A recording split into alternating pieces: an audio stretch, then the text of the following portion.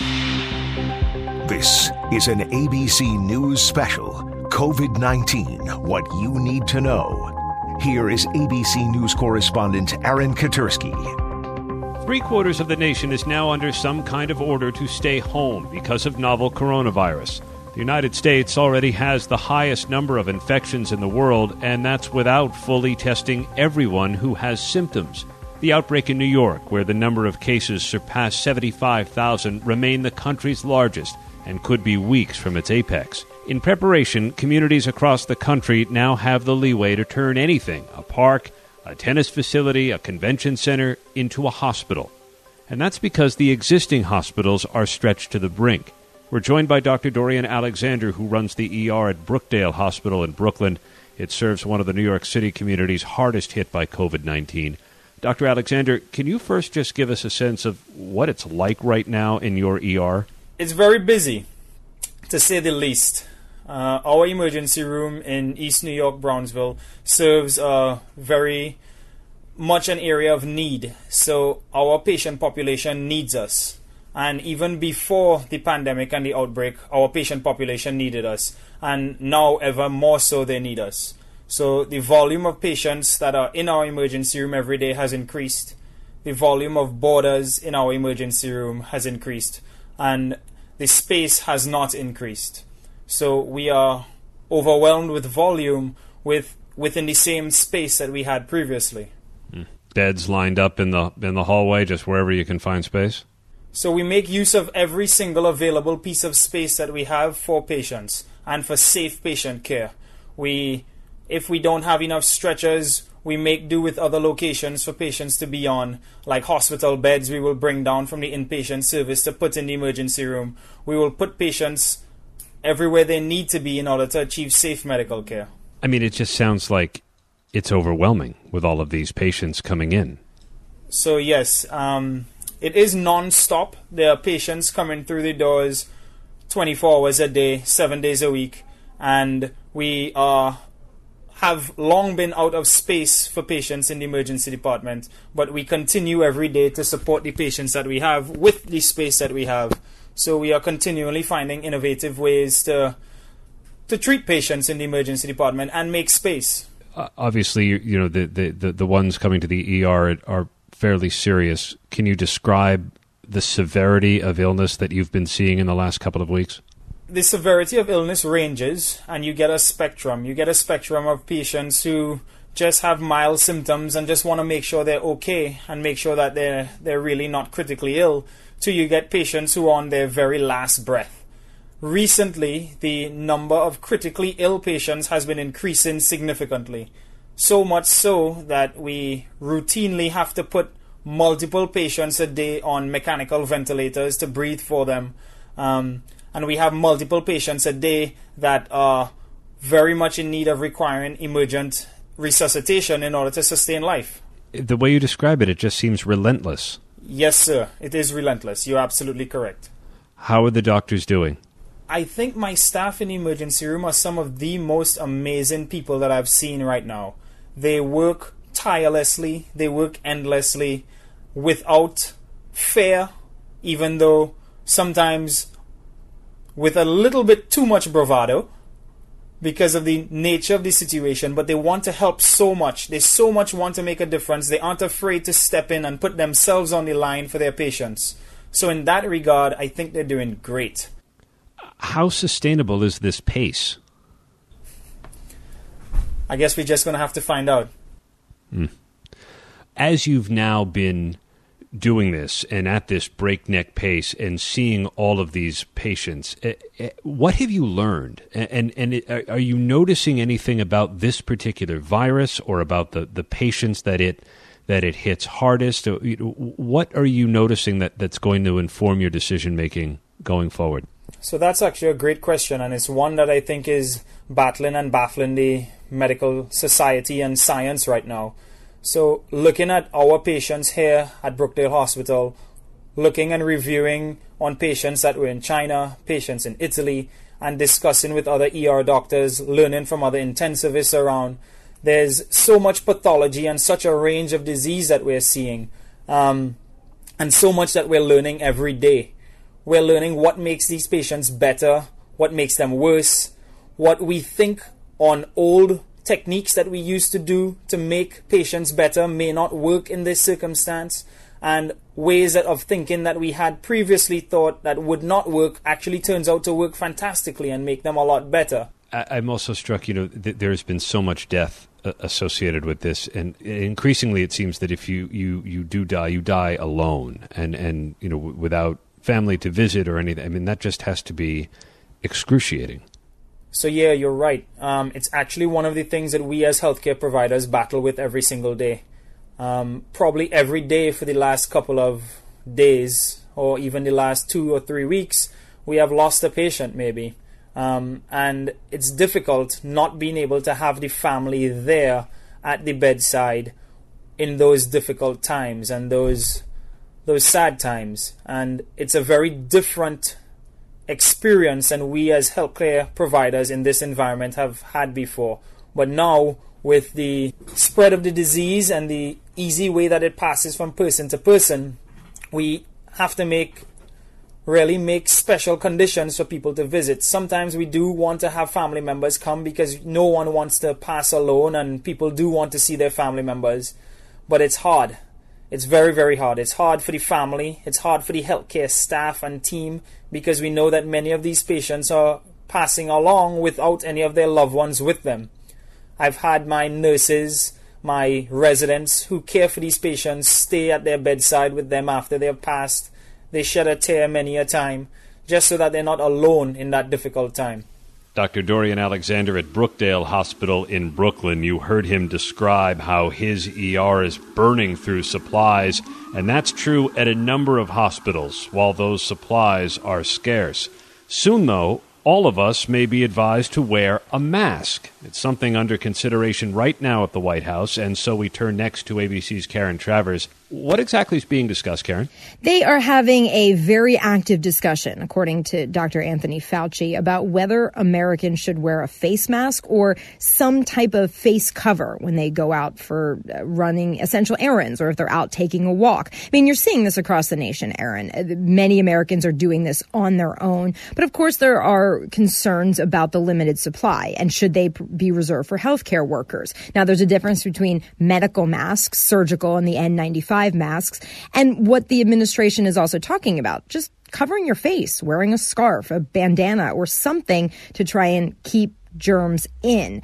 And, our Dr. Jennifer Ashton also said, when you're breathing, when you're singing or coughing or sneezing, the droplets can spread. And she said this is why, even if you are covering up or not covering up, the social distancing is so important because of how far away those droplets can get from you. But Aaron, there's still a lot of questions about how the virus spreads through the air. And that's something that the administration is taking into account as they have this conversation. Another important thing that Dr. Fauci did caution is that there is a still very big concern about taking away the supply of masks from healthcare workers who need it. If they come out and say Americans should start covering up, well, that could be a run on whatever's left out there for actual private purchasing. Dr. Fauci said that when the country's in a situation where there are enough masks, then maybe they would broaden out these recommendations and make them more formalized. But it doesn't sound like that's imminent at this point. I already see on the streets in New York City a lot of people wearing masks. It's interesting, too, Karen, because it speaks to how we still don't fully understand how this virus spreads. Not to say that it's airborne like anthrax, but those droplets that travel through the air from natural speaking, coughing, sneezing. And just if you keep 6 feet away, that's what the doctors will say and the public health experts, then you're going to minimize that potential risk for any of those droplets getting to you. I do think there's also a psychological aspect to this, too, where people feel like there's so many things out of their control right now because there's still so many questions about this virus, the asymptomatic trends, how it's spread. So if you could take one small action that makes you feel like maybe you're protecting yourself or protecting people around you, and it's as simple as putting on a light scarf or a bandana, I think people are going to do it, Aaron, just to feel like they're doing something for themselves. ABC's Karen Travers, who covers the White House for us. And coming up, our chief medical correspondent, Dr. Jennifer Ashton, with my colleague Amy Robach, answering your questions about coronavirus. You're listening to an ABC News special, COVID-19, What You Need to Know. Here is ABC News correspondent Amy Robach. Welcome back to What You Need to Know. We are helping you and your family stay happy and healthy through this coronavirus emergency. So we're very glad you're here with us today. The big developments we're tracking right now, new numbers from Johns Hopkins University indicate there are now more than 787,000 diagnosed cases worldwide. The death toll here in the U.S., now more than 3,100.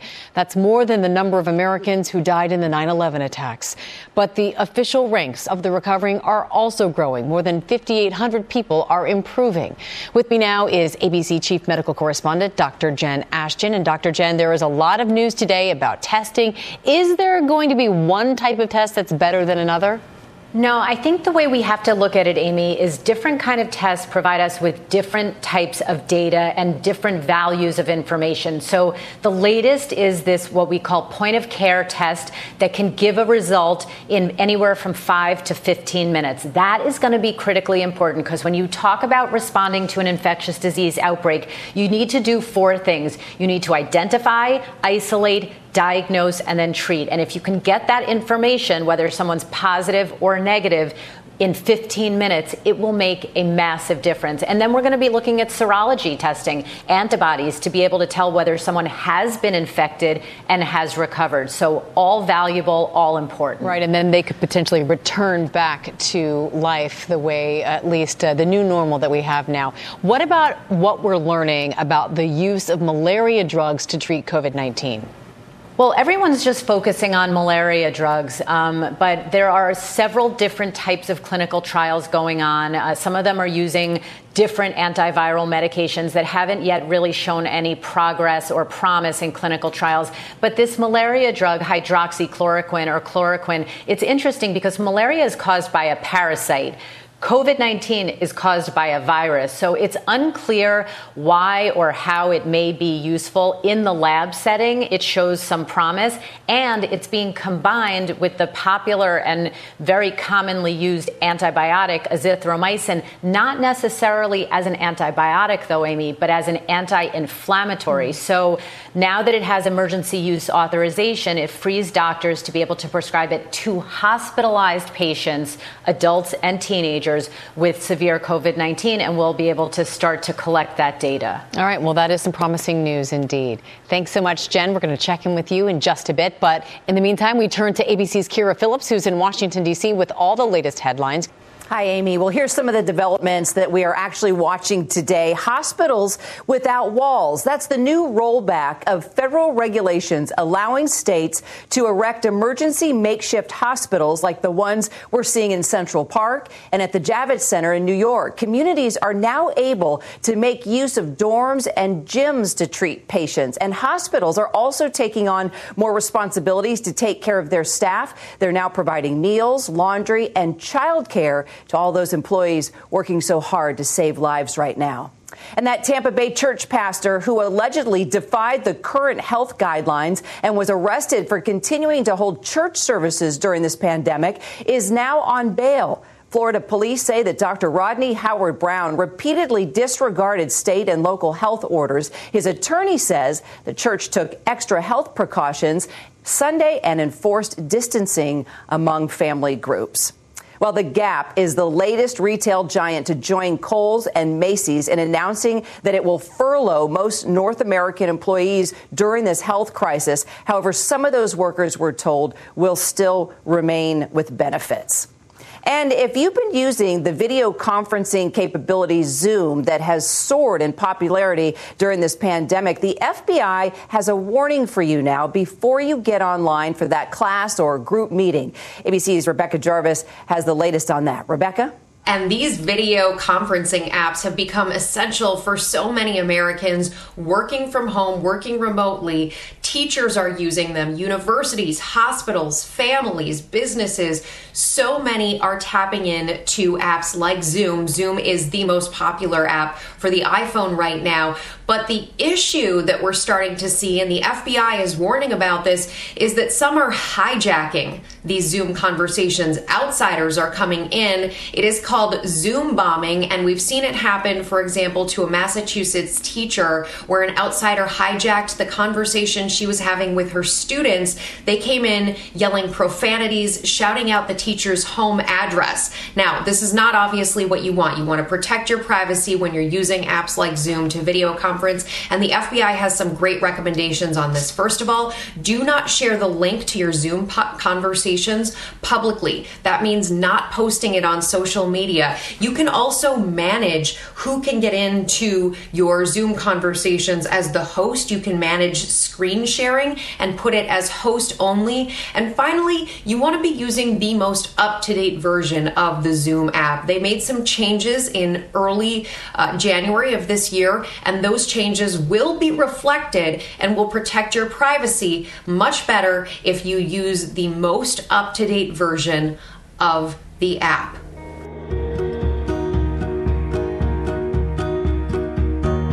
The U.S. Surgeon General recently named Chicago as one of the emerging hotspots in the COVID-19 pandemic. And here to give us an update on one of our country's great cities is Chicago Mayor Lori Lightfoot. Thanks so much for joining us, Mayor Lightfoot. And tell us how your city of Chicago is doing right now. You know, I think we're doing pretty well under the circumstances. These are clearly unprecedented times for all of us. But we've really been focused on preparation, and particularly around strengthening our healthcare system, our first responders, and the people in our city who are most vulnerable. So we're moving on all of those tracks simultaneously, and I think we're doing well. We've asked our hospitals to stretch themselves so that they can be prepared for the surge in patients. We are making sure that we're providing all kinds of support for our healthcare workers. And, of course, our frontline first responders are critically important as well. And then we've been doing double duty to make sure that the people that are most vulnerable, our seniors, people with underlying medical conditions, and our homeless are taken care of. And then we know that our economy is taking a hit. So we've taken some very specific steps to support small businesses and their employees. Yeah, you're anticipating that surge. How's the social distancing going in your city?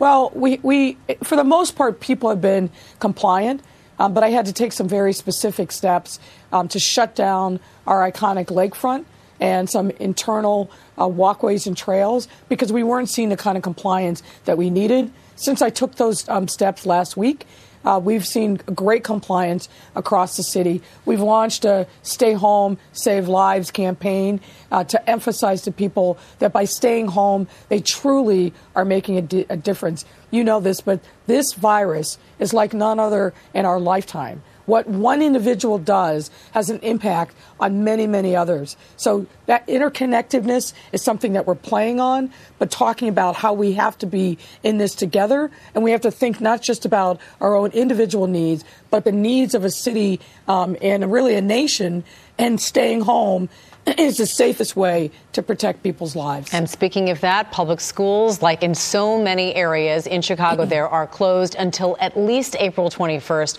Talk about the effort Chicago schools are taking towards that remote learning that so many parents and students are trying to figure out right now. Well, it's a big challenge for us because we weren't really set up for remote learning, but I think our public school system and our leaders have done a tremendous job.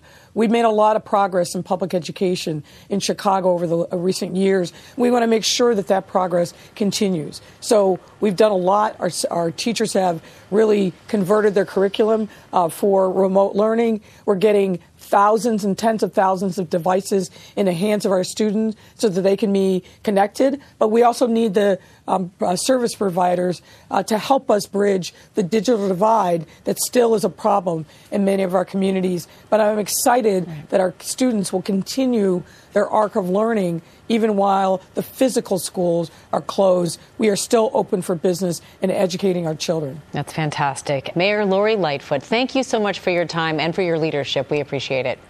And there is much more ahead here on this Tuesday. We'll take you on board that big Navy ship everyone's been talking about, a welcome sight here on the Hudson, the Comfort. Stay with us. You're listening to an ABC News special, COVID-19, What You Need to Know. Once again, here is ABC News correspondent Amy Robach. Well, our next guest is here to give us more information on the USNS Comfort that just arrived in New York City. Navy medical professionals on the ships in New York and California will assist local healthcare providers by offering care to people who do not have the virus, freeing local hospitals and clinics to treat COVID-19 patients. So joining us now via FaceTime is Captain Patrick Amersbach, USNS Commanding Officer. Captain, thanks so much for being with us. I want to know if you felt all the love, relief, and joy that everyone is sending to you and your crew. When we saw that ship come into the harbor, into the Hudson, it was almost like you could hear the cheers. Did you feel that? Oh, man, absolutely. The entire crew did. I've never been more proud of what we're doing for our nation and the people of New York City. Absolutely felt it deep down to my bones. I hope you continue to feel the love because we are sending it your way. I want to know, is the ship ready today for access? Yes, ma'am, it is. Our goal was pulling in yesterday and within 24 hours being available to receive our first patients, and we are on track to do that. All right, and how many patients can your ship hold? Ma'am, the ship was designed for major combat operations, so it has a maximum capacity of 1,000 beds.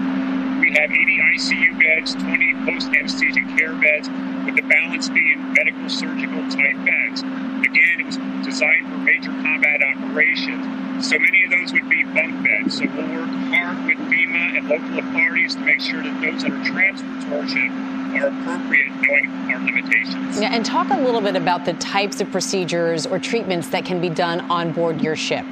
Sure. So again, we are a full spectrum hospital, if you will. We have radiology, 4 suites. We have a CT scanner aboard, full lab capability, pharmacy, ICU with ventilator capability, anything that you would find in a regular hospital. In addition, we have the ability to produce and feed our over 1,000 crew over 3,000 meals per day. Over 1,000 on your crew. I'm curious, are they all members of the military or are they from some local hospitals? Give us a sense of who is among your staff. Sure. So we have 75 professional civilian mariners on board who are responsible for the operation of the ship, the navigation, and the power. And we have over 1,000 medical professionals, for the most part, come from military treatment facilities, Navy, on the East Coast of the United States.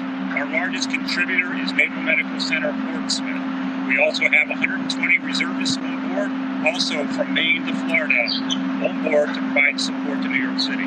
Well, we certainly feel it. You are a beacon of hope for all of us who can look out our windows and see your ship there in our harbor. Thank you so much, and thank you to your crew as well, Captain Amersbach, for giving us more information on the Comfort ship. We certainly wish good health to you, and please know and feel our gratitude. Thank you, ma'am. We appreciate it. Well, let's bring in Dr. Jen Ashton now with answers to your questions about the COVID-19 pandemic. The first question. Amy, I just have to tell you, I was on the USNS Comfort back in 2010 after the Haiti earthquake, and it is mind-bogglingly impressive. So I had chills just listening to that interview with the commander. We should be incredibly proud. Yeah, I had chills too, and I'm still grinning from ear to ear just to see all of the support and all of the love and all of the people who are willing to sacrifice their time and in some cases even their health for the greater good. So we appreciate all of the healthcare professionals, but we do like seeing that ship out there. I want to ask you our first question. Should everyone wear some type of mask when they leave their home? This has been a question that we keep getting, and the answer is changing over time. It is changing, and we're keeping a close eye on it because I think it's going to evolve. Basically, there are 2 different types of masks. One basically keeps viral particles in. That's the routine surgical mask. It protects others. And the other one keeps viral particles out. That's the N95 for healthcare workers only. They're both in short supply right now. But I think we're starting to see, based on data, especially coming out of Asia, that if we want to really flatten the curve and prevent transmission of this coronavirus broadly, we may see the CDC and the World Health Organization revise those guidelines and recommend that the average public wear a surgical mask, not for their own protection, but to prevent asymptomatic spread to others. So right now, there's no good answer, but we're watching this really closely. All right. Question 2. Is there any proof that COVID-19 weakens by generation? For example, patient A passes to patient B, who passes to patient C. Is patient C less contagious than patient A with milder symptoms?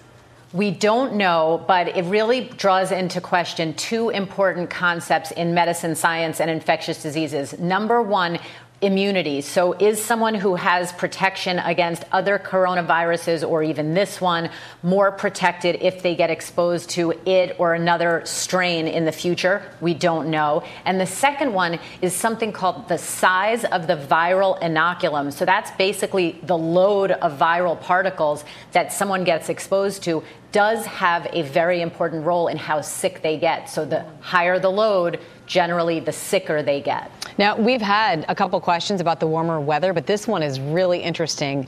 They ask, as the weather gets warmer, should there be a concern about apartment buildings with shared air conditioning spreading the virus from apartment to apartment? Hadn't thought about that one.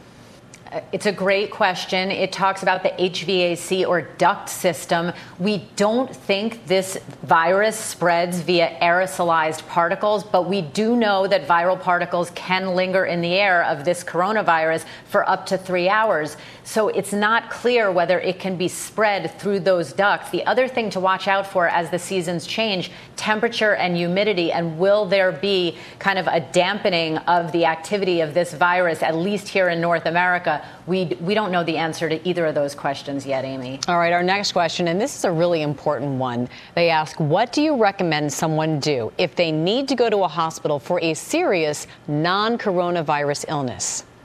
I'm getting this question a lot as well. It's a really important one. Number one, if you have a healthcare provider, speak to that person before you go into the hospital. They can help you decide, A, whether it's absolutely necessary, B, can it wait, and C, are there other options or alternatives? And also understand that when you weigh the risk versus the benefit of going to the hospital, the reason you might need to go to the hospital may actually be greater than the risk of getting COVID-19. So again, you want to try to communicate with someone before you err on one side or the other. All right, Dr. Jen Ashton, I know you're sticking around, and you can, of course, submit your questions to Dr. Ashton on her Instagram at Dr. J. Ashton. Coming up next, right here, what you need to know to battle quarantine cabin fever. We have a little help from Hilaria Baldwin. We'll be right back. You're listening to an ABC News special, COVID-19, What You Need to Know. Once again, here is ABC News correspondent Amy Robach. Welcome back. And while families across the country are social distancing to save lives, parents of little ones might need a few ideas on how to conquer that quarantine cabin fever. So here to share her parent survival tips is mom of 4 and co-host of the podcast Mom Brain, Hilaria Baldwin. Hilaria, thanks for being with us. And give me a sense of what it's been like in your house over these past few weeks. Well, we definitely have our ups and our downs. I think actually my children are taking it better than my husband and me. It's every kid's dream to be with their parents, at least the ages that I have. My oldest is 6 and my youngest is 1. So it's every kid's dream to be able to have their parents all the time. And so my kids are actually quite happy right now. You're very lucky. I have 3 teenagers in my house, and I'm not having the same experience. Very different. So, and I mean, with little kids, they actually really, really like it. Of course, we get cooped up. We're lucky that we have a yard, so we can go outside, and I make them go outside even if the weather is bad, just because I'm like, this is survival, and we will run around in the freezing rain, and it's going to be okay. And then in terms of, the indoor activities that we've been doing, I've been making them do a lot of schoolwork. Even though, when the quarantine started, our kids were on spring break, but they're little and they don't know that. So I was making them do activities every single day, mostly to start to teach myself how to homeschool them, because I have no idea what I'm doing. I have lots of different workbooks. It's not really work from the school yet. That's coming soon. But I've been doing a lot of workbooks with them and just kind of learning what they're capable of and not capable of, what I'm capable of and not capable of. Yeah, we're all learning so much. I'm curious because your children are all under the age of 6, right? And do they know what's going on? How have you explained coronavirus to them, if at all? So, I mean, we've separated the fact that they need to know such as, we're going to live differently. We're not going to have play dates. We're not going to be going to museums, and you're not going to be going to school. We're social distancing. And we're doing that because that's how we're going to stay safe, and that's how we're going to keep other people safe as well. That's hard for them, but they seem to continue to understand. It's cute. They'll talk amongst each other about this coronavirus. Well, we're doing this because of the coronavirus, and they're very aware of germs right now. Hopefully it's not going to end up being, a germaphobe thing, but they seem to be okay for the time being. But we separate, the scary things. We don't talk about people dying. We don't ever, get concerns that I have asthma and my husband is over 60. These things that adults talk about that makes us nervous, when they're sleeping and we chat about, we are very careful to separate that with the kids. I mean, the mantra has to be, we're going to be okay, and we're going to do this, and we're going to be all together, and we're going to make the most out of this time and kind of find gratitude in this family time. Yeah, I love that too. And I know, you were big on setting up a routine, setting up school at home. Even when they're younger, you can have some fun with that. I like how you say turn chores into games. Can you explain how you do that? I mean, things before, first, it's all about perspective. Like, I have to realize we have all the time in the world right now to do absolutely anything. So things that I would find to be annoying, such as I was plunging a toilet last night. Or, my dog, yesterday was the day of poop. Our puppy, ate something outside and had diarrhea in his cage. So I'm like, great. We are all going to clean this together, and it's going to be really fun. Laundry, cooking, cleaning the floor, any of these things where, adults were in such a hurry and we're like, all right, especially when they're little, no, I'll do it because I'm going to do it faster because we have to do X, Y, and Z. We have to get out the door. We have to go to work. We have to go to school, activities, whatever it is. I'm realizing now that there's no place to go. So we can all treat each other a little bit better, relax a little bit more, and create everything into a game. Kids follow their parents' leads, and you are certainly doing a great job of that. Hilaria, thank you so much for joining us. Stay well, and send our love to your family. Oh, thank you. Take care. Let's bring in Dr. Jen Ashton now with answers to your questions about the COVID-19 pandemic. And Jen, we all saw that news report in Washington State where that choir, where they have 45 people out of 60 now displaying some sort of symptom. This next question addresses that sort of thing. They ask, we all love the videos of people singing and shouting from balconies, but should I be concerned about droplets being an issue? I mean, if everyone's hanging out of their balconies and they're within a few feet of each other, it's an interesting question. I was one of those people, in New York City, every night at 7 p.m. we're doing that. I went onto my roof last night. I don't think people are really hanging over and spitting large particles into the air. Again, it's a very short period of time. Risk benefit, it's probably very low risk. It'll probably make you feel good. I think the actual risk of getting sick that way is probably pretty low. All right, Dr. Jen Ashton, I know you're sticking around, and you can, of course, submit your questions to Dr. Ashton on her Instagram at Dr. J. Ashton. When we come back, the teen with a mission, helping to keep homeless people clean and safe with COVID kits. Stay with us. You're listening to an ABC News special, COVID-19, What You Need to Know. Once again, here is ABC News correspondent Amy Robach. It's the most vulnerable, the homeless, who can sometimes be forgotten when so much is happening all around us. But in California, some are getting a helping hand from a young teen who is pitching in to do her part. She has already donated more than 500 much-needed sanitation kits to shelters in her area, and she's hoping she can do even more. We're so happy to have Shavi Shah with us now to tell us all about it. And Shavi, this is such a generous gesture, but made even more so when I found out that you used your own money to get this started. How did it all come about? I first started when I was just watching the news and I was hearing the governor of California just talk about the amount of homeless people just in the state of California. And at that time, school wasn't on because we've all transitioned to online school. And so I thought, I have the time and I know where to get supplies. Why not help out the people that are most vulnerable? Because the homeless people, they don't have any protection, money, or anything. And more than half of them are 50 and older, so they're more prone to getting the coronavirus and it causing severe health damage. So that's how I just basically started. You want to do even more. So you've started a GoFundMe page, which has already received a great response. What's the message you want people to hear? During this scary time, most people just think about themselves and their families, but there are people in worse situations than us. And so just like think about the people that don't have as much as, most of us do, and just, do your best to try and help out, whether it's donating some money or like even just if you don't need something, then don't buy it because other people might need it more than you. Yeah. Shavy, great to see a teen working so selflessly to help others. We're happy to help you get the word out. Thanks for being with us. All right, we're going to turn now to our Dr. Jen Ashton for some final thoughts. Jen? Amy, today I'm thinking really about two big categories. Number one, and we just heard a little bit about this, vulnerable populations that haven't gotten a lot of attention yet. This is not just the homeless, but people who are incarcerated, countries that are particularly vulnerable. We're hearing more about cases rising in India and parts of Africa. So my eye is very much on those vulnerable populations. I'm also thinking of technology and new ways that technology can help us fight this pandemic.